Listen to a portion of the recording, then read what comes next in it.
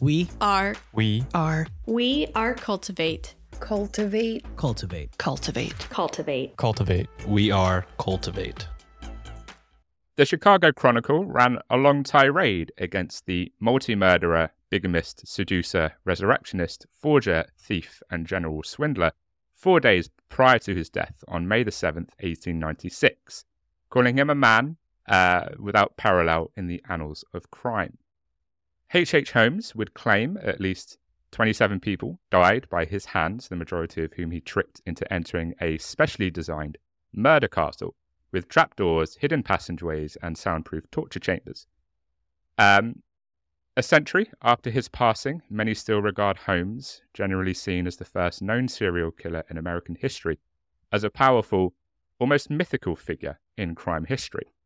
But, in actuality, perhaps H. Holmes' misdeeds weren't as heinous as the narrative makes them out to be.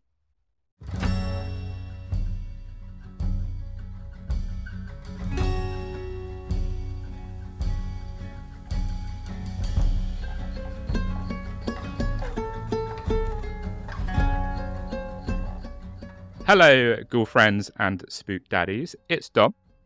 And Amy. And welcome to this week's episode of Horror House. Thank you for being here on this very rainy Wednesday. It's definitely not Tuesday. It's definitely Wednesday. It's definitely Wednesday. I've had very little sleep. Please take this as your reminder that you are a wonderful human being who is so very cool and so very awesome and so very lovely and just so kick-ass. And as always, thank you for supporting us and thank you for listening/watching to our humble little show this week. Amy, how are you doing, my lovely? I'm very well, thank you. I am cold. It is very rainy. It is very horrible. And last night was the first night where I was like, I'm going to have to be an adult and put my actual heating on. Oh, no. So yeah, I can feel the money trickling out of my house as we speak. But luckily, I did get a delivery yesterday. Oh, yes. Of something pretty special. Don't know if you can see that there. I think you can see. I recognise that logo. I do too. I got my Horror House hoodie. It's like 5 sizes too big, which is how I ordered it because I wanted to snuggle up in it. But yeah, it came and I'm very, very happy and I'm very warm as a result. So I put my heating on yesterday and now I'm thinking about turning it off and just living in this for the next week. Wow. I mean, if that's not a reason to get the Horror House hoodie, I don't know what is. It saves you money on your heating bills. Like, what can you ask for? Don't give your money to British Gas. Like, those guys are scamming you. Give your money to us. Wear our merch and stay warm. It makes a lot of sense when you think about it. Yes, absolutely. And for those who are listening, obviously you can't see the hoodie, but it does look hella cozy. As Amy said, she has got it about so cozy. I mean, 5 sizes too big. There's a lot of extra space in here, but it is very cozy. This hoodie has so much room for activities. Honestly, this is the hoodie that I would wear if I was going to the cinema and wanted to like smuggle in all of the snacks. Because I could get so many snacks in here. Like, so many. It's got one of those big front pockets as well. Yeah. I'm doing this, like you can see it. Yeah, I'm not, just trying to sell you merch, but you should. But I am also because trying to sell you that. It's pretty sick, and also 50%. Yes, 50%. 50%. Nobody does 50% off and free shipping. I honestly don't understand why you haven't bought one already. I agree. I mean, what have we uncovered so far? It saves you money on your heating. Yep. Because you don't have to put it on. You can smuggle snacks into the cinema and not have to remortgage your house to get a popcorn and a drink. And it's 50% off. And you don't have to pay any shipping. I mean... There is no downside. There really isn't. There really isn't. How much do you know about one H. Holmes, Amy? I know a little something, something. I mean, what good true crime podcaster / horror goth slut would I be if I didn't know anything about H.H. Holmes? So yeah, I know a little bit. I don't want to take away too much from anything that you're going to say. So what I will say is that I really when Evan Peters played him in Horror House Hotel. Not Horror House Hotel, sorry, American Horror Story. American Horror Story Hotel. I've just got Horror House on the brain. Can't help myself. American Horror Story Hotel. Evan Peters played him because they were in a hotel that was like all rigged for the trust. So yeah, he played him really, really well, as he does anyone he plays. He's just incredible. But that was quite a cool, like, if you don't know anything and you'd never heard of H.H. Holmes, but you've seen American Horror Story, then you've kind of been introduced to him without knowing that you're introduced to him. So, but yeah, it's definitely, I know a little bit, but I'm keen to find out more. Lovely. And I'm pretty sure Supernatural did like an episode inspired by H.H. Holmes. I'm pretty sure at one point. I think so. I haven't actually seen all of Supernatural, and I know that all of the goths are just gonna, hurt me. Half of our listenership has just gone. I'm really sorry to be such a letdown, but I haven't seen all of it. So yes, you're probably right. I think it was in one of the earlier seasons, to be fair. Oh, then I've probably seen it and forgotten, which is somehow worse. Very excited to talk about H.H. Holmes. And we're also going to talk about what might not be true about H.H. Holmes. Because there is no second H? It's just H. Holmes. It's H. Holmes. It is just H. Holmes. To be honest, at this point, that might actually blow my mind. There's no second H. It was all a lie that the papers made up. I mean, to be fair, no, stop it. There is kind of credence to the fact that H.H. Holmes is not his name, but we're going to go into that. Okay. So, Amy, are you ready to talk about America's first, or one of at least America's first recognized serial killers? As ready as I'll ever be. Wonderful. So, Herman Webster Mudgett. Yes. Let's get that out of the way. Oh, wow. I mean, that's a lot to take in, isn't it? Straight off the bat. Your reaction to that was unbelievable. I can't even say it. I'm laughing too much. Herman Webster Mudgett. No wonder he renamed himself. I think he would too. Oh, Christ. God, that's bad. Mudgett.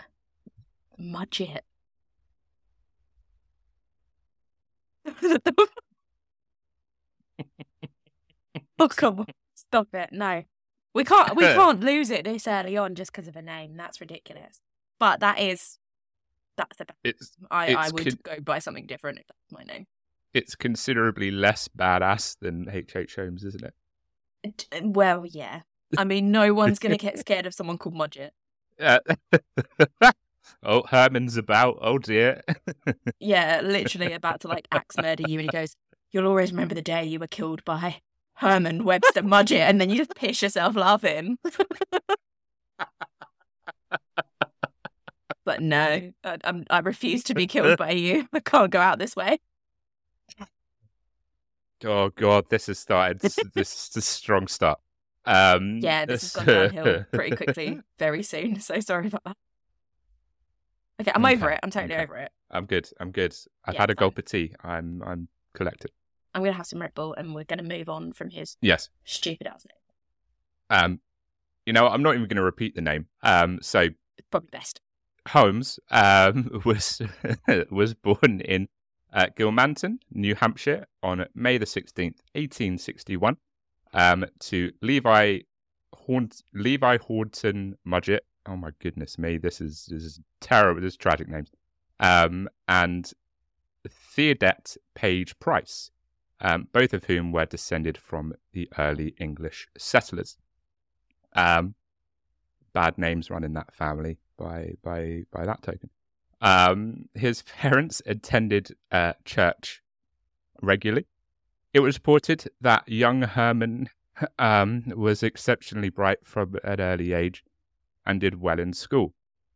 That was very well held. That's okay. We're good. Just breezing on by. We're all professionals here. Yeah, this is a professional outfit, can you tell? Absolutely. He was nevertheless bullied at school by his peers, and there were indications of what was to come. Before research. I'm sorry, but I would have bullied the shit out of him with a name like that. I've got a terrible name. Like my second name, which, if the listeners aren't aware, sounds very close to an English term for copulation. So I had a pretty rough time at school. But even I'm so sorry, I've just made Dom choke on his tea.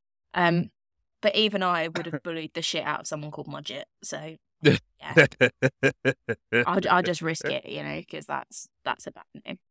Yeah, it's not great. So rather unsurprisingly, unfortunately, so he was bullied at school, and that would mean that he would start performing surgery on animals, and start being cruel towards smaller children. So we're ticking off the boxes nice and early. Yeah, logical response to being booked. Yeah. After completing high school at the age of 16, Holmes, still at this point, Mudgett, began working as a teacher. Oh, God. Oh, no. Oh, dear. He began working as a teacher, and, I mean, if he was bullied by the kids as a school kid with that name, oh, God, they would have ate him alive as a teacher. Good morning, Mr. Mudgett. Yeah, it's just a very unfortunate name. It is. There's no excuse for being a serial killer, but I feel some people have more justification than this. So yeah, he began working as a teacher in Gilmanton and then in the neighbouring town of Alton. He would marry Clara Lovering, the daughter of a prosperous family, on July the 4th, 1878, and she would assist in his educational expenses. In 1880, the couple would welcome a son. He would I just thought if they're going to double barrel their names, then their second name would be Mudgett Lovering. Oh, God. Okay, sorry. I'm pretty sure that's a category on Pornhub. It probably is. Okay, I'm over it. That's the last joke I'm going to make about his name, or anyone's name in this episode. When I outlined this, I didn't intend it to be a bit of a comedy episode to begin with, but it's no, and I fully expect that it won't remain that way. But right now, I just can't get over their name. But I'm brushing it under the carpet. I will remain professional through the rest of this. I'm so sorry. Yes, at the moment, fun time is in session. Later, fun time will not. But at the moment, we can laugh because it's kind of funny. No one's died yet. We'll be fine. No one's died yet. He would enroll in the University of Vermont in Burlington in 1879 when he was 18, but he departed after just 1 year. He would later enroll in the University of Michigan's Department of Medicine and Surgery 2 years later in 1882 and graduated in June 1884. Holmes's inclination towards legal conduct was evident during his time in college. He committed mortuary and cemetery robberies, taking cadavers to resell to other medical schools or use in intricate life insurance scams. It was believed that he also utilized the bodies for research, as he was known to have developed a passion for dissecting corpses. just a normal, wholesome passion. For some people, it's knitting. For some people, it's gaming. Not old Herman, though. No, Herman has a passion for dissecting corpses. Do we reckon he was that he had a real passion? I couldn't find anything no? About having that much of a passion. There might have been something that I didn't find out that says there was, but there was nothing that I came across. I don't know. I think if you're spending that much time on dead bodies voluntarily, unless it's your job, so I'm not like any morticians or anything, but unless it's your job, there's probably going to be a little bit of, I don't know. Maybe I've just got a very sick mind, but I mean, he seemed like he's with his rap sheet, like with all of those things you listed in the intro. Do we genuinely believe that he didn't give the odd dead body a finger? Like, I don't believe it. It wouldn't shock me if it did turn out that he had, a real love for human bodies. So he might have, he might have been a dead boy diddler. He might not have been. So, well, I don't know, but it could. No. Cannot confirm nor deny. Cannot confirm nor deny. Holmes was physically abusive to his wife Clara, according to housemates. In 1884, before his graduation, she would move back to New Hampshire and would know very little of him afterwards. After that, he relocated to Moores Forks, New York, where there was a rumour that Mudgett had been spotted with a small child who would later vanish. The youngster, according to Herman, returned to his Massachusetts home. There was no investigation, and Holmes/Mudgett did leave town extremely quickly. Make of that what you will, but that looks a little bit suspicious. Not the kiddies. Yeah. Not great. I mean, none of it's great. Particularly, kiddies is not great. Yeah.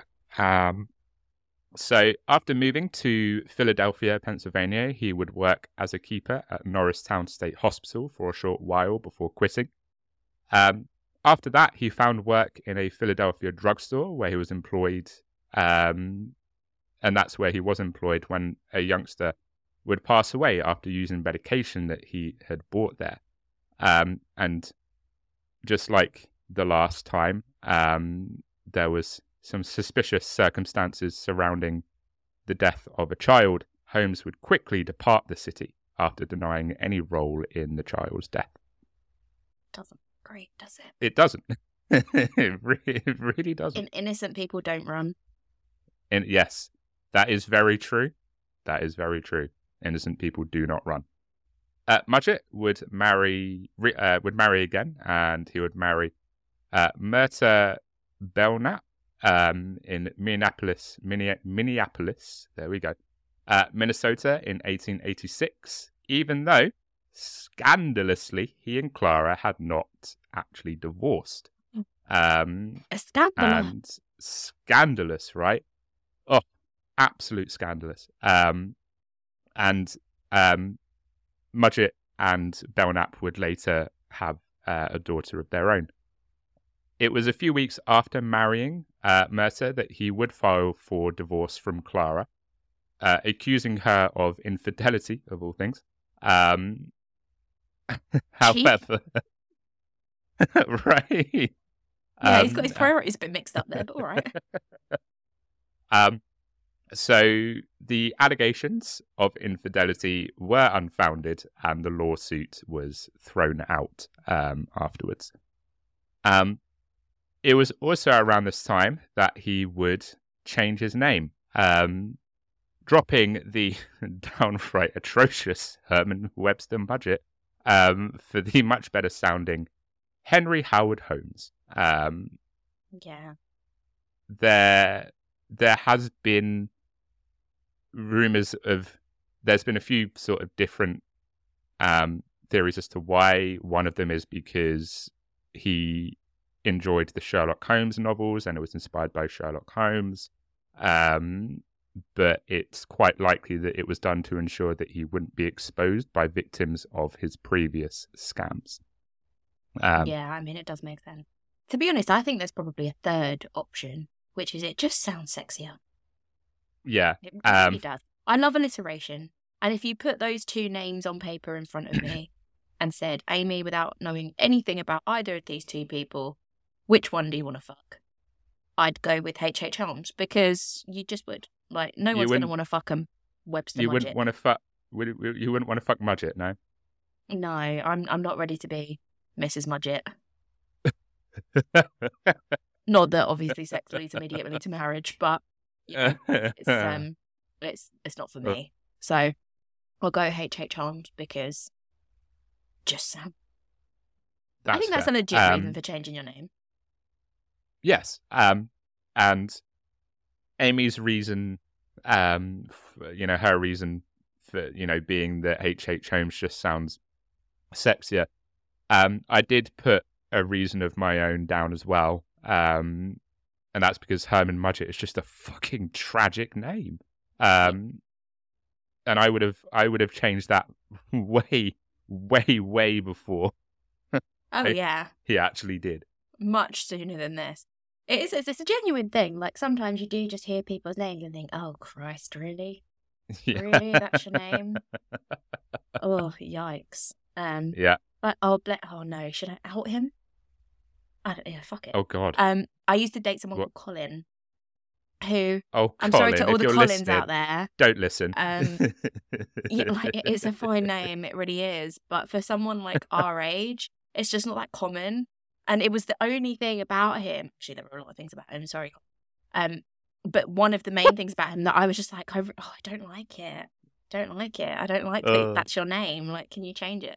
So basically, if you're having trouble finding a girl or a guy or a partner, have a think about what your name is and think about changing it, because that might be the reason. If it's Colin or Herman. If it's Colin and you're under 50, change it. Other such names, Derek, Gordon, those types of names, if you're under 50, just reconsider. Yeah, it's not good. Either be super hot, so hot that it doesn't matter, or reconsider. Yeah. And if you're curious as to which category you fall into, send me a picture, I'll let you know. have a really good dick, otherwise just change it.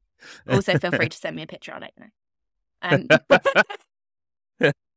Oh God, Amy's DMs are now going to get bad enough as it is. Absolutely blown up with dick pics.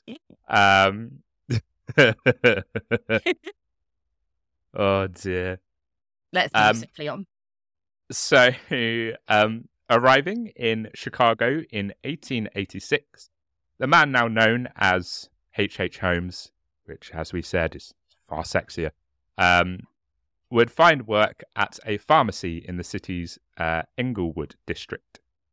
Elizabeth Holton, the owner of the drugstore, would hire Holmes, and after he proved to be a dedicated worker, Holmes would go on to buy the business himself. Across the street, Holmes would buy an empty site on which work for a 2-story mixed-use structure, featuring apartments on the second floor and retail spaces, including a new drugstore on the first, was started in 1887. In 1892, he added a third floor, telling investors and suppliers he intended to use it as a hotel during the upcoming World's Columbian Exposition. And this would be the edifice that would become inextricably tied to H.H. Holmes. The neighborhood would soon refer to the building as the Castle, and journalists would later refer to it as the Murder Castle. Dun, dun, dun. Dun, dun, dun, dun. So when Holmes declined to pay the contractors, they would sue in 1888. Still, work would continue, and Holmes recruited and fired a number of construction crews in order to avoid having anyone clearly understand what he was doing. and be able to claim poor craftsmanship and refuse to pay for the services rendered. Oh, that's sneaky. It's sneaky. It's also somewhat smart. Like, if I mean, it is. Well, number one, it serves two purposes, doesn't it? Number one, no one's going to know what you're really building because no one's going to ever have like the full picture of what's been built and what happened. But also, you just never have to pay anyone. You just keep sacking them, and then they, you don't pay that one, and then you hire another one. Although it does beg the question, where the hell is he finding all of these people? Because surely there's only a certain amount of contractors in that area. Like, just stop going there. He's not going to pay, so at least just talk to each other. Yeah. Well, that's it. Like, it's like, I mean, Holmes, if you're going to keep doing this, you're going to run out of construction crews. Yeah. And then eventually who's you're going to be building it yourself. Yeah. You've run out of options. You're just going to have to finish it off on your own. Exactly. And to emphasize how sneaky Holmes was, it would be later discovered that he never actually paid a dime for any of the supplies that went into the building. That's impressive. It is impressive. I mean, it's not good, obviously, pay your workmen. No. But that is quite impressive, like, that he managed to get all of that done for free. Yeah. We all love a freebie. We do. So, following the completion of construction in 1891, Holmes would advertise the building as a place to stay and posted job openings for young women in periodicals. In addition, he would run advertisements portraying himself as a successful man seeking a spouse. And soon, people would begin to disappear. Dun, dun, dun. Oh, sorry. He wasn't really a man seeking a spouse. It was just a way to get people to the hotel. I was thinking, hang on a minute, he's already married and he's already been a bigamist. Calm yourself, mate. But no, I get it. It's a way to get people to the hotel. I was getting really confused. Like, the last thing you're seeking is a spouse. Yes. He definitely wasn't after a spouse. No. So these are the murders that are presumed to be committed by Holmes. There are many, many others that he is suspected of. But I'm just going to talk about the ones that are sort of thought to have been committed by Holmes. Otherwise, this episode is going to be longer than it already will be.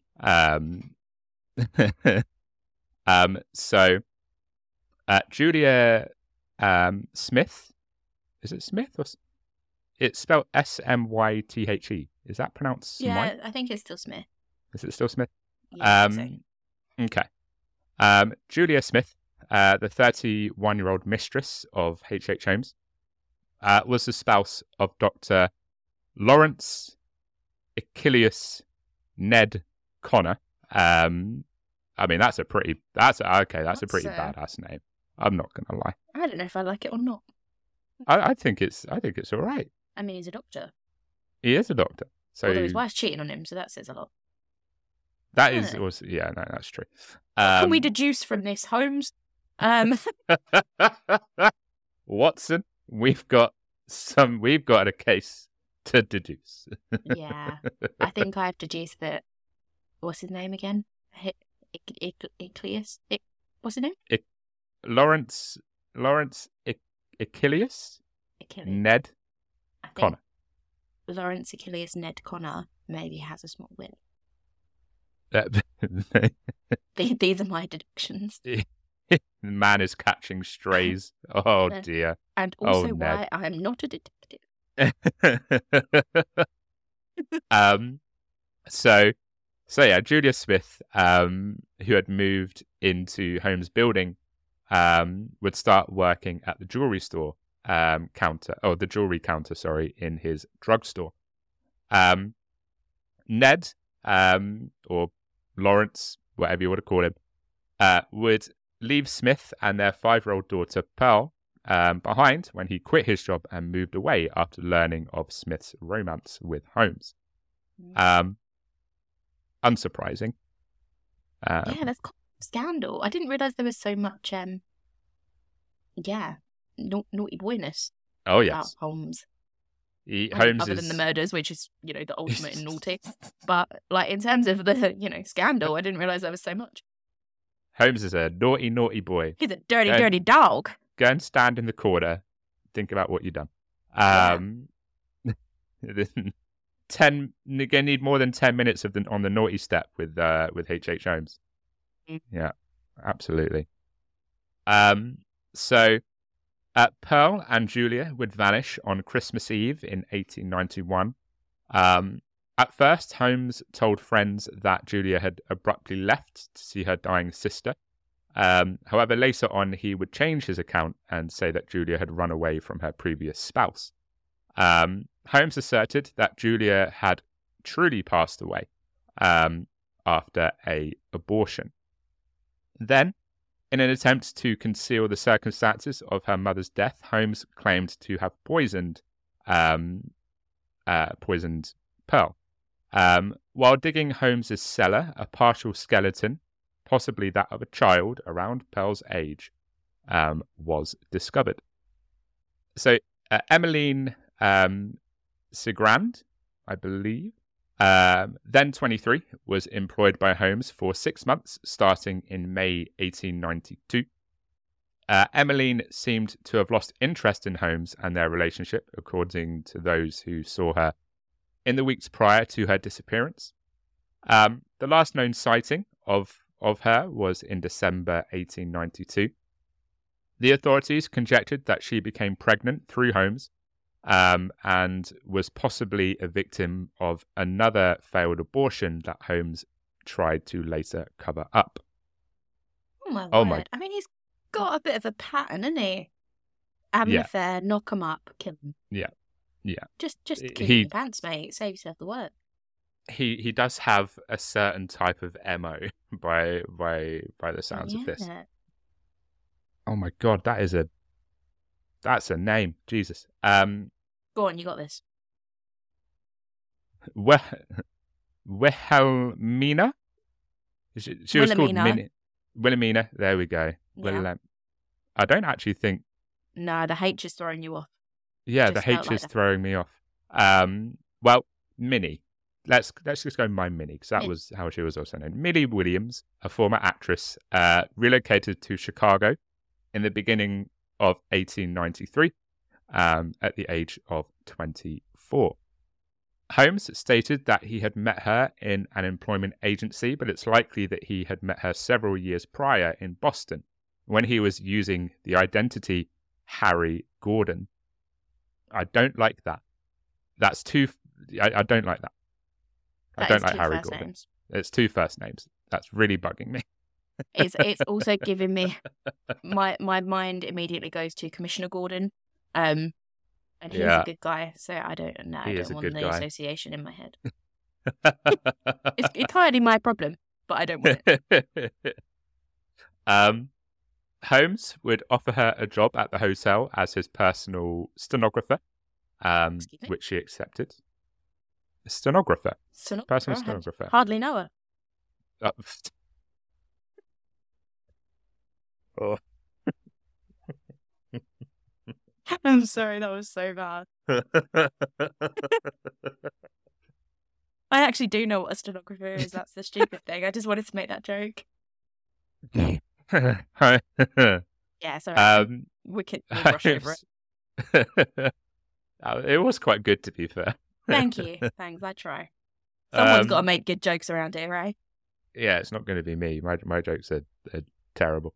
In May 1893, Holmes and Minnie would rent an apartment in Chicago's Lincoln Park, posing as husband. Lincoln Park? Oh, for God's sake. I'm sorry. I didn't. I thought that's what you said. And now I've just, it was. You know. That is what I said. Lincoln Park. Lincoln Park. Yeah, Lincoln. Not like. Obviously, it's spelt entirely differently. It's not spelt like that. It's spelt Lincoln. Just become so numb. Yeah. Lincoln Park posing as husband. Oh, dear. Oh, you totally missed that husband. Joke. Fuck you. It was great. I mean, they are good jokes. I'm just winding you up. No, it's fine. Just don't worry about it. Hopefully the viewers and the listeners will have got it. So Minnie's 18-year-old sister Anna Nanny Williams would visit Holmes and Minnie, and would write to her aunt on July the 5th, 1893, announcing her intention to travel with, quote, Brother Harry to Europe. However, Minnie and Nanny would never be seen again, and Holmes would go on to con other people using Minnie's name. That's a bit of a dick cheeky. move. Yeah. That's a bit cheeky. Sorry, we took different approaches there. But yeah, no, that's not good. I mean, it is cheeky. But I'm just like, that's a bit of an arsehole. It doesn't feel like there's many strong motives. Like, don't get me wrong, I feel like they did it. But like, why? Yeah. You know, there's no need for them to die. If you weren't into her anymore, just tell her to leave. You know, you don't need to kill these people.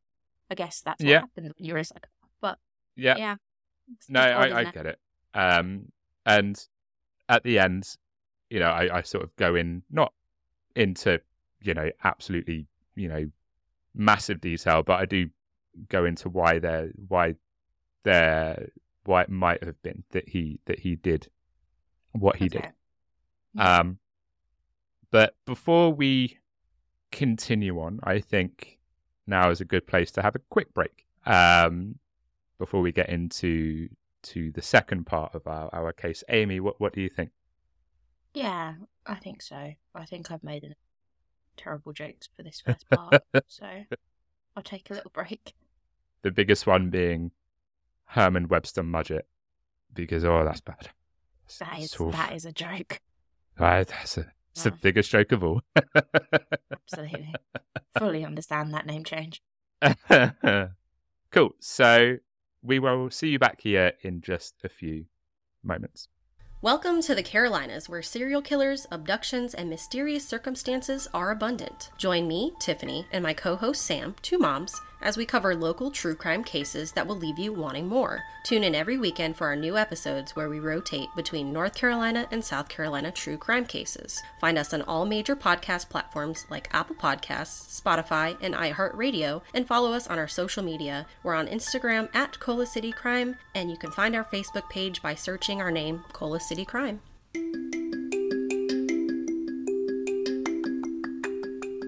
Hey friends, I'm Katie. And I'm Emily. And we're the hosts of Malice and Mocktails, a true crime podcast. We are just two sisters covering cases of both vintage and contemporary true crime. And because true crime can be a bit of a bummer, at the end of every episode, we share with you some of our favorite mocktail recipes. Join us every week wherever you get your podcasts. And until next time, make good choices. Bye.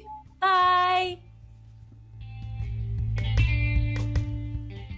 Welcome back to today's episode as we tackle part 2 of the case of the cheeky chappy H.H. Holmes. How did you? And no one's ever called him that. Oh, cheeky Herman. Oh, he's so naughty, isn't he? Such a naughty little sausage.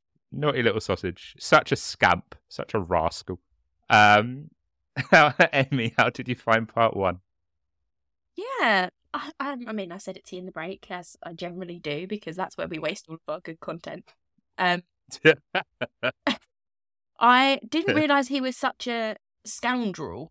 Like, I knew he killed people, and, you know, that's about as, you know, scoundrelish as you can get. But I didn't realise he was, like, bedding so many women and then killing them. I thought it was people that came to stay and he then killed. I didn't realise it was, like, all these women he was striking up relationships with. So, yeah, he's a bit of a... I've got, you know, I think there's sort in this theory that he's changed his name to something sexier and suddenly he's getting all the ladies. Like, I think I might be onto something there. Yeah, I mean, no one's attracted to a Herman Mudgett, are they? So... I mean, Herman isn't terrible, I think. Yeah.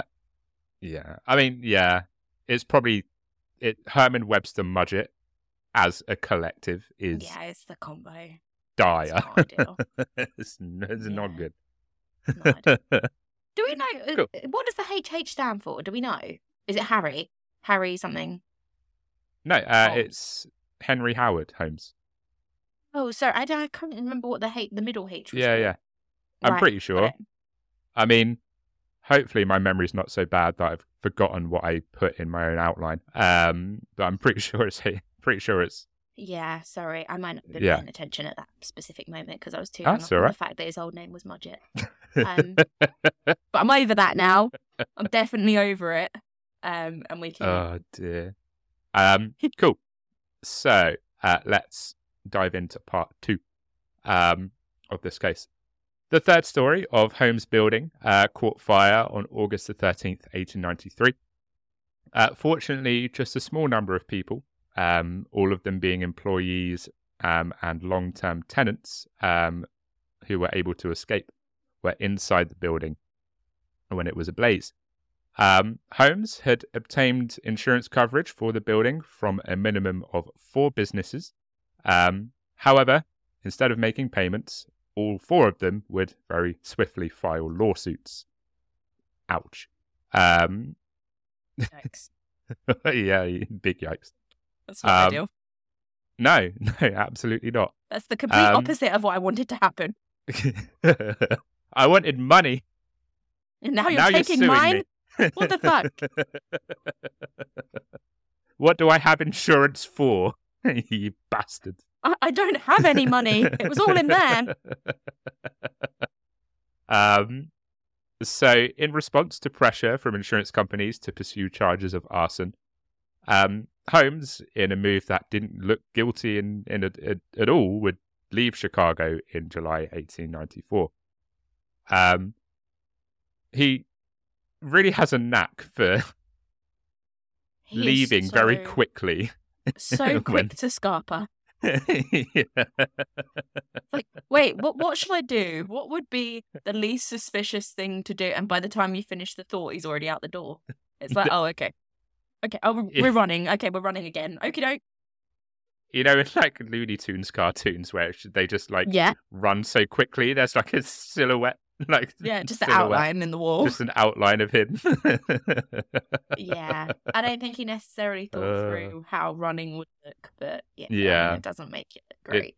No, it doesn't. It really doesn't. When he returned to Fort Worth, he wanted to develop the land that Minnie Williams had signed over to him. However, he was initially detained and temporarily imprisoned in the same month on suspicion of selling mortgaged items in St. Louis, Missouri. Naughty boy. When he was in jail, he struck up a conversation with a convicted outlaw named Marion Hedgepeth, who was serving a 25-year sentence. That's not the worst name, but that's not great.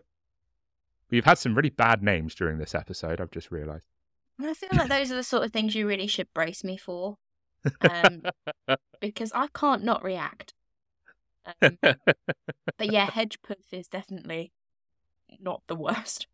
Although it's I don't know, I think I'm trying to make it sound like something in my head and really it doesn't, so we can see it. Holmes had devised a scheme to obtain insurance coverage on himself. Oh, God. Let's start that again. Because I burped halfway through that sentence. I'm sure we take out your burps, but leave mine in. What? Oh, dear. I know. I'm horrible, aren't I? I'm being bullied, and my name's not even Mudgett.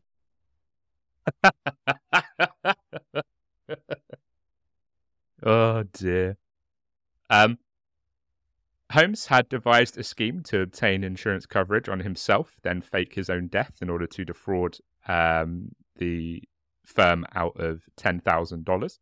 However, the scheme would backfire when the insurance provider saw the red flags and refused to pay. Holmes did not pursue the claim. Instead, he would concoct a similar plan with his friend, Benjamin Peitzel. Naturally. He's like, fine, I'll just concoct it with someone else. Yeah, it does always make me laugh when people are like, I'm going to take out insurance and then immediately like burn down my house or Yeah. whatever. It's like, do you think that they don't know that those sorts of things happen? Yeah, Like, exactly. they are aware that insurance fraud exists. It's not a new concept, particularly when you've only had insurance for like 2 months. People aren't dumb. Dear. But yeah, I mean, sure, if it hasn't, the company do it with a mate, why not? Yeah, exactly. So Pitzel was a carpenter who had a criminal past. He and Holmes would quickly strike up a friendship, and he would become Holmes's right-hand man for several of his criminal schemes.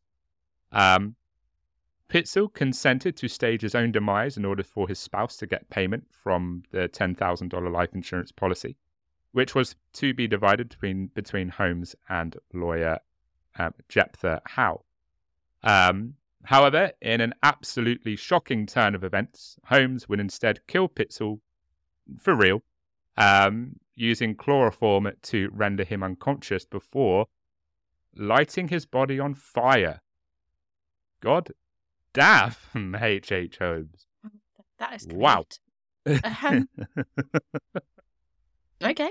I mean, sure. If you're going to get the job done, I guess Yeah. that does it. Yeah. Was that necessary? No, Like, if he's probably already agreed to give you the money, then all of this seems a bit superfluous. But, you know, maybe he just, I don't know, maybe he was cold. Just wanted a bit of the... Just going to warm you up. Oh, God, the fire's getting a bit big. Oh, you're dead. Sorry about it. It's a risk you take in these situations, I'm afraid. Stop, drop, and roll. Good job you had life insurance, eh? Nudge, nudge, wink, wink. Yeah, no, that's a bit odd, but cool. I mean, he does love killing people. If there's one thing you can say about our Mudget, he does love a good murder. He does love a good murder. He really does. He really does. So shockingly, he would use the real corpse as support to get the insurance settlement. Surprise! Sorry, I surprise. just got visions of him like going into the insurance office, like, see, he's dead, like the charred corpse. That's so bad, but it's Pay also out. quite funny. Can you see the man is dead? Where is my money? This dude is super dead. I'm gonna need that check. Oh my God. Oh dear. So he would then go on to coerce Pitzel's spouse into giving him custody of 3 of her 5 children. And in a considerably less humorous turn of events, he would admit to killing 2 of the children, Nellie and Alice, on October the 25th, 1894, by stuffing them into a large trunk and locking them inside. He would then drill a hole in the trunk's lid, thread a hose through it, and connected the other end to a gas line in order to suffocate the 2 girls. Christ indeed. Oh, it's just all so unnecessary. Yeah. Yeah. Mudget. This is why you don't bully people. Yeah. Yeah, pretty much. Right. Pretty much. Now, maybe we should just do like a whole anti-bullying series on the podcast. Like, this is a list of reasons, and by reasons we mean killers, of why you do not bully people. Yeah. It's always the quiet ones. You've got to watch out for them. I was very quiet in school, and look at me now. I know, right? Right? Amy's actually got a rap sheet that's quite long. She's just very good at escaping conviction. I use the H.H. Holmes method. I just run before I'm caught.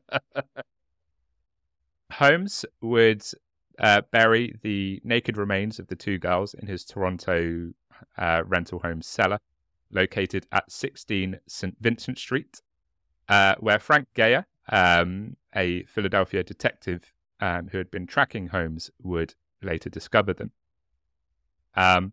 Holmes would later rent a cottage in Indianapolis, and Detective Geyer would then proceed to follow him there. According to reports, Holmes went to a nearby pharmacy to buy the medications he needed to kill the third Pitzel child and to repair and go to a repair shop to sharpen the knives he used to dismember the body before yet again setting it on fire. Why? It's really like setting bodies on fire. That's the bit that you clung on to from... I mean, like, there's a lot. There's a Like, lot. Obviously there's like, a lot. That but- little list of errands, like, is just so far removed from anyone else's list of errands ever. Like, when I say, oh, do you know what, I've got some jobs to do today. Yeah. I'm like, I usually mean I'm going to pop to the post office, get a Starbucks, and Yeah. maybe, I don't know, pick up some cigarettes or something like that. What I'm not doing is sharpening my murder tools and buying drugs from my victims. Like, that's just such a weird... Like, I can imagine him moaning about it. Like, oh, I've got to go to the drugstore. Yeah. Sharpen my knives, fuck's Yeah. sake. Murder's so much effort. Do you know what I He mean? pro- It's and- just very odd. Yeah. And he probably did as well. He probably saw it as such an inconvenience that he had to go and sharpen his knives. Which is, but like you say, it's not, you know, when I go shopping, like on my shopping list is like burgers, bread, milk, sugar. It's not sharpen knives, buy medications to kill someone. Yeah, I mean, that is pretty much but- the joke that I just made. All right. I won't cut that out. Are you Also- happy? I won't no, cut that's that fine. out. I don't expect you to cut it out. Also, burgers, milk, and sugar is a really interesting shopping list. I mean, that's not my shopping list. It felt real. Like, that felt like a real shopping list. I was just thinking, burgers, milk, sugar. Okay, I can get on board. Maybe get That's what I buns. have for dinner. Burgers, Every milk, night. and sugar. It might be good. Who knows? Who knows? So later on, the boy's teeth and some of the bone fragments would be found in the chimney of the Indianapolis home. After being pursued by the Pinkertons from Philadelphia to Boston on November the 17th, 1894, H.H. Holmes was finally apprehended, bringing an end to his murderous rampage. Of all things, Amy, it was an outstanding warrant for the theft of a horse that got him caught. That's weirdly, I know this, I'm nodding like a knowing nod. It's because it's one of the really weird things that I remember about this case, Yeah. is that he got caught by a horse. Well, not by a horse. That's But- the horse is That like, was worded I've got badly. you. Bitch. No, but he got caught because of a horse, like, of all things. Although now that I've said caught by a horse, that does sound cooler. Like, I kind of wish it does, was to be that. fair. But yeah, got a warrant for a horse. That was one of the things that I remembered about him. But yeah, I mean, The horse. it was out. Was it Al Capone that got caught for tax evasion? Yeah. So, you know, it's not outside of the realms of possibility that it's for something that isn't really, you know, the worst thing ever.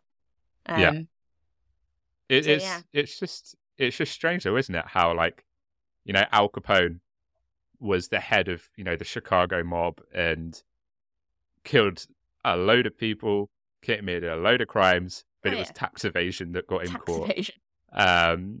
But then you know, Holmes. the police get you for something. And as soon as Yeah. they've got you for one thing, they build Yeah. up a case to charge you with other stuff. And I'm sure that's what happened with this as well. So that yeah. horse, you know, Yeah. did a lot of good in the end. I've been looking for you for such a long time, Holmes. Nay.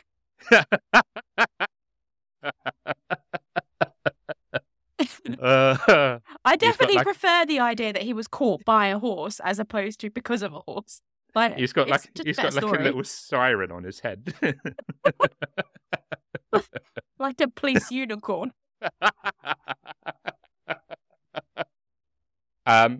After Alice and Nellie's bodies were found in July 1895, Chicago police and reporters started looking into Holmes's Englewood building, which obviously by this point is now known as the Castle in the neighborhood. Ordinary retail premises such as a pharmacy, a blacksmith shop, a restaurant, a barber shop, and a jewelry store occupied the ground level of the structure. Holmes's living quarters and offices were located on the third story. But on the second floor and in the basement, they discovered a reported, emphasis on reported, elaborate house of horrors. It was reported by the newspapers of the time that the second story was a labyrinth of about 35 small windowless rooms, hidden passageways, trapdoors, fake partitions, and a stairway that opened out over a quite sizable drop to the alley behind the home. And to add to this house of horrors, in the basement was said to be pits of quicklime, jars of poison, surgical instruments, a blood-spattered dissection table, a crematorium, and torture devices fastened to the walls. It sounds like it would be a pretty solid Airbnb, if you ask me. That's horny. Sorry, that's a joke. No, that's pretty bad.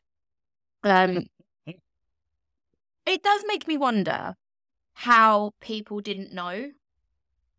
If that's true, which, again, reported, like we said before, there was a lot of journalism going on at this point. We don't know how, true all of this is. Yeah. But if that was there, it's particularly on the second floor, if that was there, all these rooms, all of these things, surely either his partners above that went above with him in his living quarters, or the people in the businesses below would at some point go to the second floor and find it. Yeah. Like if you think about working in a shop that has 2 floors, normally you have the shop on the ground floor and then you go upstairs to like some sort of staff area or a space upstairs where you get away from customers, basically. I think anyone that works in retail can relate that you need that space. But I just don't get how no one knew it was there. Yeah. Surely you have to go through the second floor to get to the third floor anyway. I don't know. Maybe I'm thinking too logistically, but it's surprising. Basically what I'm saying is it's very surprising that no one realised that it was. Yeah. No, absolutely.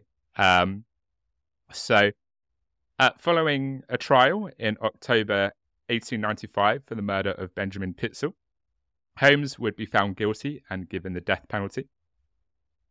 By then, it was clear that Holmes had killed the 3 missing Pitzel kids as well. After being found guilty, Holmes admitted to 27 killings and 6 attempted killings. Holmes showed almost no signs of dread, worry, or depression up until the point of his execution. Instead, he would remain composed and quite friendly. Nevertheless, he requested that his coffin be buried 10 feet below the surface and sealed with concrete because of all things, he feared grave robbers would take his body and use it for dissection. I mean, he would know, right?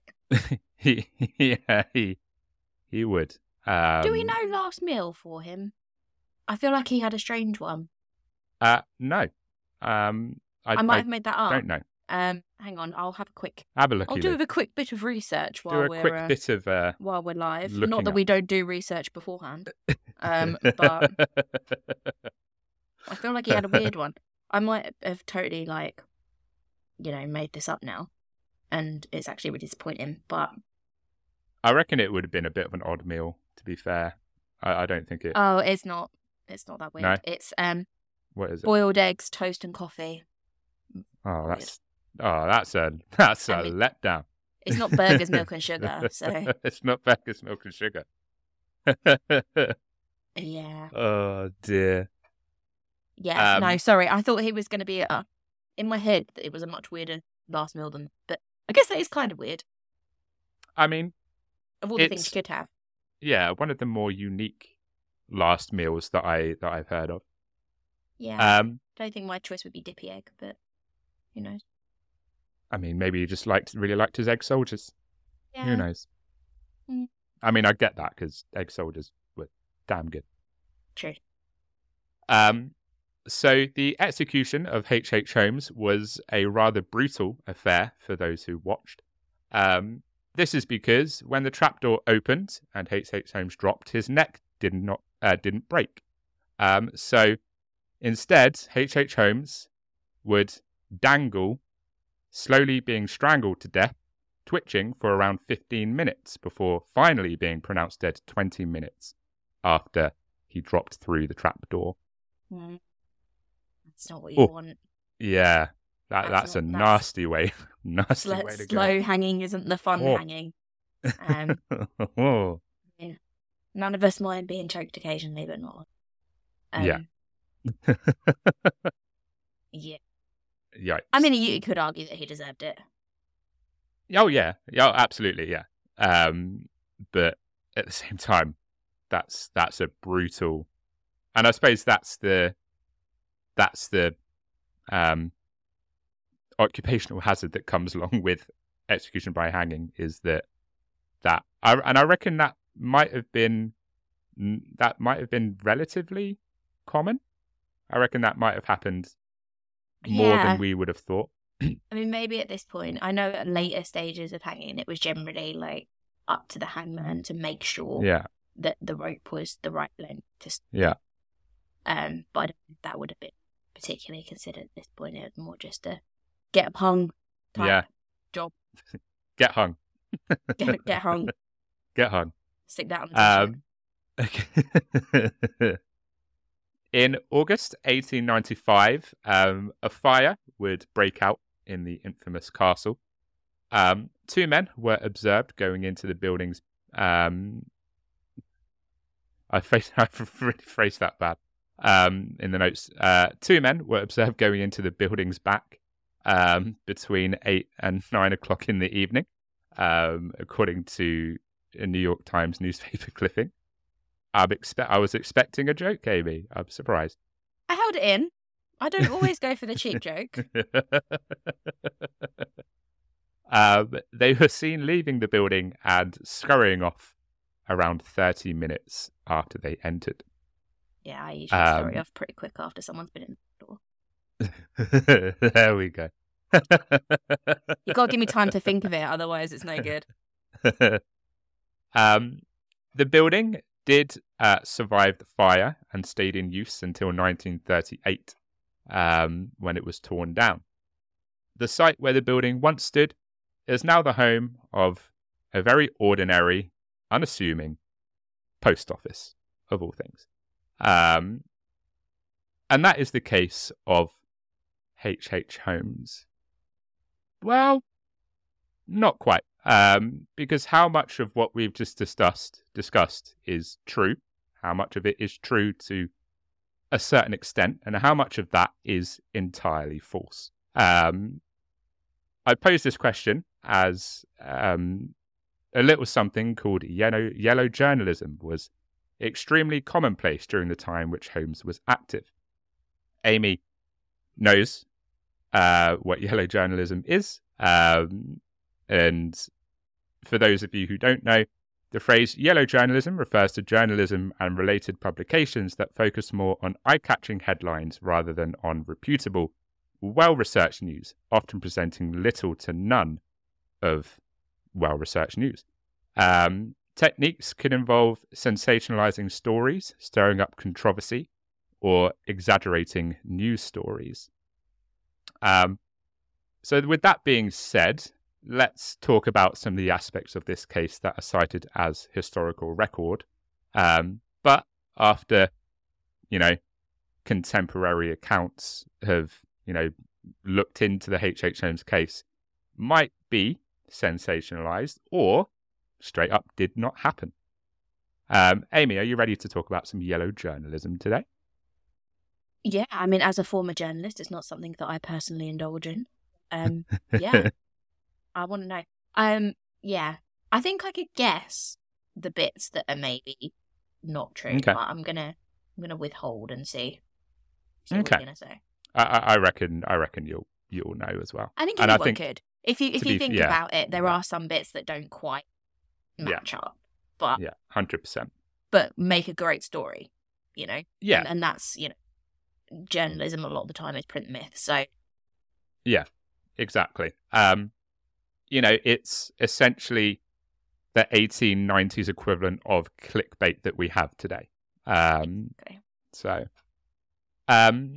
there are claims that he murdered as many as 200 people within his macabre hotel, which, as we said, included underground crematorium, gas chambers, and trapdoors. But the true number is likely to be much lower than that. Adam Selzer, author of H.H. Holmes, The True History of the White City Devil, says, quote, "There's a total of about 9 that we can say with some confidence he probably killed. He confessed to 27 at one point, but several of them were still alive at the time. There is also no proof that Holmes tried to murder strangers by trapping them inside his hotel. Holmes was indeed a killer, but his murder castle was no more a murder castle than it was a functioning hotel. As previously stated, there were a variety of companies on the first level and long-term rentals on the second. Holmes did erect a third story with the intention of using it as a hotel, but the addition was never completed and was never open to the public. Seltzer would state the whole idea was just a vehicle to swindle suppliers and investors and insurers. Also, yes, I did snigger when I said erect. I know I'm a child. I know. You should never laugh at people's erection. I've learnt that the hard way. Pun intended. That's good. It makes a lot more sense that it's insurance fraud based. Yeah. Particularly when you think about the way that he managed to get that work done in the first place. Like, he was basically scamming from day one. So, yeah, it kind of makes sense. And I think the 27 number, the confessions at the end, that's quite common when you're already sentenced to death. I think a lot of killers try and big up themselves, basically. Yeah. Like, they add on a few extra numbers, they say a few things that didn't happen, because if you're already going to die, you might as well be infamous. Yeah. And that is common, a lot of people have done that. When they've got nothing to lose, you might as well try and make a bit of a legacy for yourself. Yeah. Maybe not in the right way, but 9 doesn't sound, in serial killer terms, as good as 27. So why not add a few people on? And it might be that he did think about killing him, he just didn't. And it's worth noting that Holmes would change his confession numerous times. He changed his account quite a bit, so it's very difficult to be like, which account is true, which account is not true. Newspapers would start to publish graphic accounts of Holmes's purported murder castle upon his arrest, with the allegation that he had installed, as I said, trapdoors and hidden chambers to kill and torture visitors. Author Harold Schechter this is the longest book title I've ever seen in my life, of Depraved, the definitive true story of H.H. Holmes, whose grotesque crime shattered the turn of the century Chicago. I would shorten that book title personally, because that is a mouthful. Just Depraved. Yeah. Although, he would claim... yeah, maybe. I might come up in the wrong searches. I mean, also true. That is probably a category on Pornhub, to be fair. As is most things we've spoken about today, if you look hard enough. So yeah, he would claim that yellow journalism, the 1890s famed practice of exaggerating or fabricating news stories, is to blame for these sensational details. And I say 1890s famed, it's still very much a thing in 2023. It hasn't gone away. Yeah, you get red top tabloids, they do their own stuff. And like you say, clickbait is rife. So exactly. Everything is a thing on the internet. Exactly. So In actuality, Chicago police who were looking for Holmes looked into his building and discovered nothing unusual. Newspapers reported, without any proof, that Holmes used the chute in his building to move victims to the basement. However, him having a chute was not out of the ordinary, since many buildings of the time had laundry chutes leading to the basement. These tales would transform Holmes's building into a grandiose torture chamber, complete with soundproof rooms to muffle the cries of victims. Schechter would say, quote, "It's my belief that probably all of those stories about all these visitors to the World's Fair who were murdered in his quote-unquote castle were just complete sensationalistic fabrication by the yellow press." For his part, H.H. Holmes himself would define himself as, quote, "but a very ordinary man, even below the average in physical strength and mental ability," in his memoir. He would add, quote, "to have planned and executed the stupendous amount of wrongdoing that has been attributed to me would have been wholly beyond my power."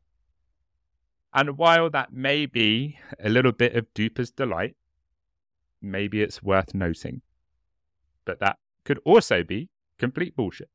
So, Yeah. take of that what you will. I mean, someone that's... We know he's killed people. We know he's killed children. Yeah. So, someone that's done all of that in the methods that he's done it. Yeah. Can you believe anything they say? Does it really matter? Yeah. He's dead.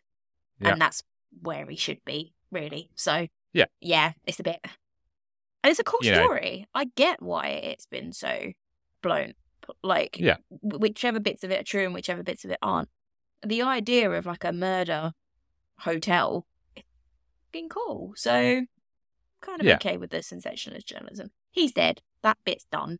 You know, he died for what he did, and that's good. Yeah. The myth and the legend that surrounds it continues to inspire so many things that we love watching, and stories that we like, and TV shows and movies that we like. Who cares now? Yeah. So much later in the future. Yeah. You know, Oh, no, what's real 100%. and what isn't. 100%. And don't worry, listeners, we are coming to the end. We are nearly there. I know Amy's ADHD brain might be screaming, "Dom, why are you dragging this out?" But we're nearly there. No, like most episodes, it's actually my bladder that's betraying me. So I'll be quick. fine. We've been recording for an hour and a half, and that's about my limit when it comes to needing a wee. So sorry, listeners, probably TMI. So in light of everything that we discussed, the case and the possible embellishments, the psychopath portrayed in the White City Devil story seems a little bit out of place, and we are left with a whole different sort of criminal psychology, more in step with modern notions about depraved killers and their twisted motives. The murders committed by H.H. Holmes weren't motivated by passion. Rather, Holmes committed these crimes out of convenience and desperation in an attempt to silence witnesses and anyone who may have learned too much about his activities, which naturally included fraud and forgery. Thus, we are left with one maybe awkward last question, and that is, which is worse? H.H. Holmes being the devil of our collective imagination who clinically murdered hundreds of people, or H.H. Holmes being the kind of demon that kills kids and attempts to kill entire families in order to hide something as trivial as insurance fraud. And that is finally the end of our case on H.H. Holmes. Amy, if you had to say which is worse, could you? Or, as you've said, does it really matter at this point which is worse? I think either way, he got what he deserved. Mm-hmm. You know, it's not like this was a Jack the Ripper type thing where no one knows who he was and he, you know, got to live out his days potentially. That didn't happen. This was very much, he got caught, he was hung painfully, and that's how it ended. So neither of those scenarios are good. Yeah. You know, they're awful no matter which way you look at it. So if we're looking at it as the bare minimum of truth, in the sense that he killed, let's just, not even massive amounts of people, let's just focus on 3 kids. He killed 3 kids to cover up insurance fraud, then he got what he deserved and we're good. I would agree. And like I say, it's, if the other stuff is true or if it isn't, either way, the idea of it being true has resulted in so many things that we today enjoy. Like, there's films about him, there's books about him, there's fiction that's been inspired by his story, and then that's cool. So that yellow journalism might be good in that sense. It wasn't good at the time because it was false information. But now we can take that and say, brilliant, let's use it as inspiration. And you can't say that doesn't happen all the time. Like Jack the Ripper being a great example. That was all over the tabloids at the time. That was sensationalized. Everyone was talking about Saucy Jack and, the Ripper and when he might strike again. But all of that like myth that was built around him inspires so much now. Yeah. Jack the Ripper is huge. And H.H. Holmes is also huge. I mean, not quite the same in comparison, but, still definitely a source of inspiration. And that came from the journalism, not necessarily the man or the crimes himself. The man and the crimes are nice and rounded. He did do some bad shit and he died in a horrible way. That's all complete and in the annals of history. But the legend lives on. Yes. And there's even the theory that because of the timeline, H.H. Holmes might have been Jack the Ripper. Apparently, I don't personally believe that at all. But there is a theory that the timeline of when Jack the Ripper stopped and H.H. Holmes, it intersects apparently. So there is a theory that he was Jack the Ripper, and that's why Jack the Ripper was never caught. I mean, we could do a whole fucking episode on that, right? But for me, no. I don't. The MO is far too different. Yes. People don't change that much. Yeah, exactly. And like I said, I don't particularly believe that. And although a very cool story idea. It is a very cool story idea, and I think that's the big takeaway from H.H. Holmes is it's a good, obviously not good in the sense of what he did, but it's a good story. And might some of it have been false? Probably. Might some of it have been exaggerated quite a bit by sensationalist news of the day? Probably. But does that really matter now? Like you said, he paid for what he did. And he's inspired so much media since then.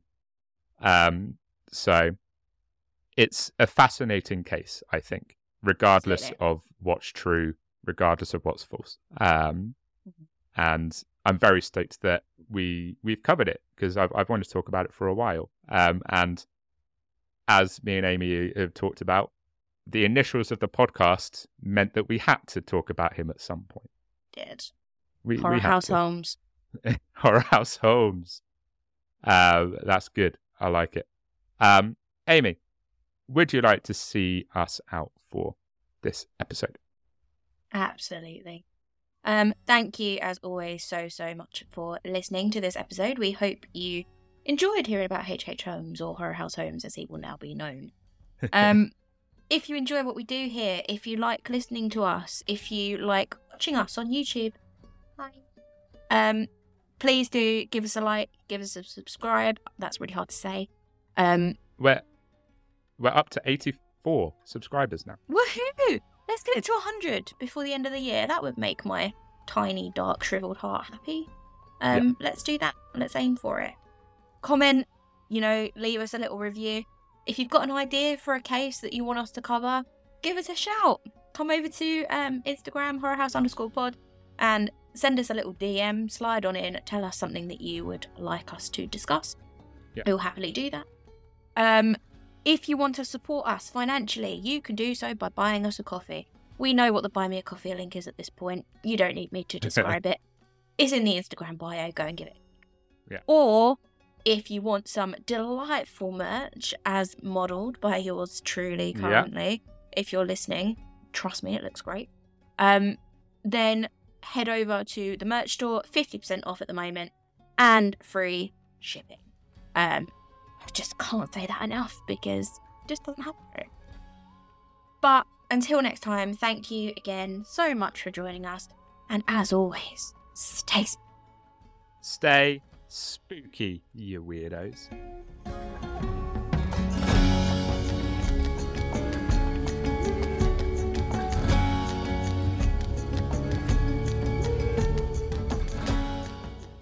Honestly, I've been dealing with a wedgie that entire episode. It's so upsetting. Oh, dear. It's just can't work under these conditions. You can't work under these conditions. I'm going to talk to my agent because this is unacceptable. Yeah.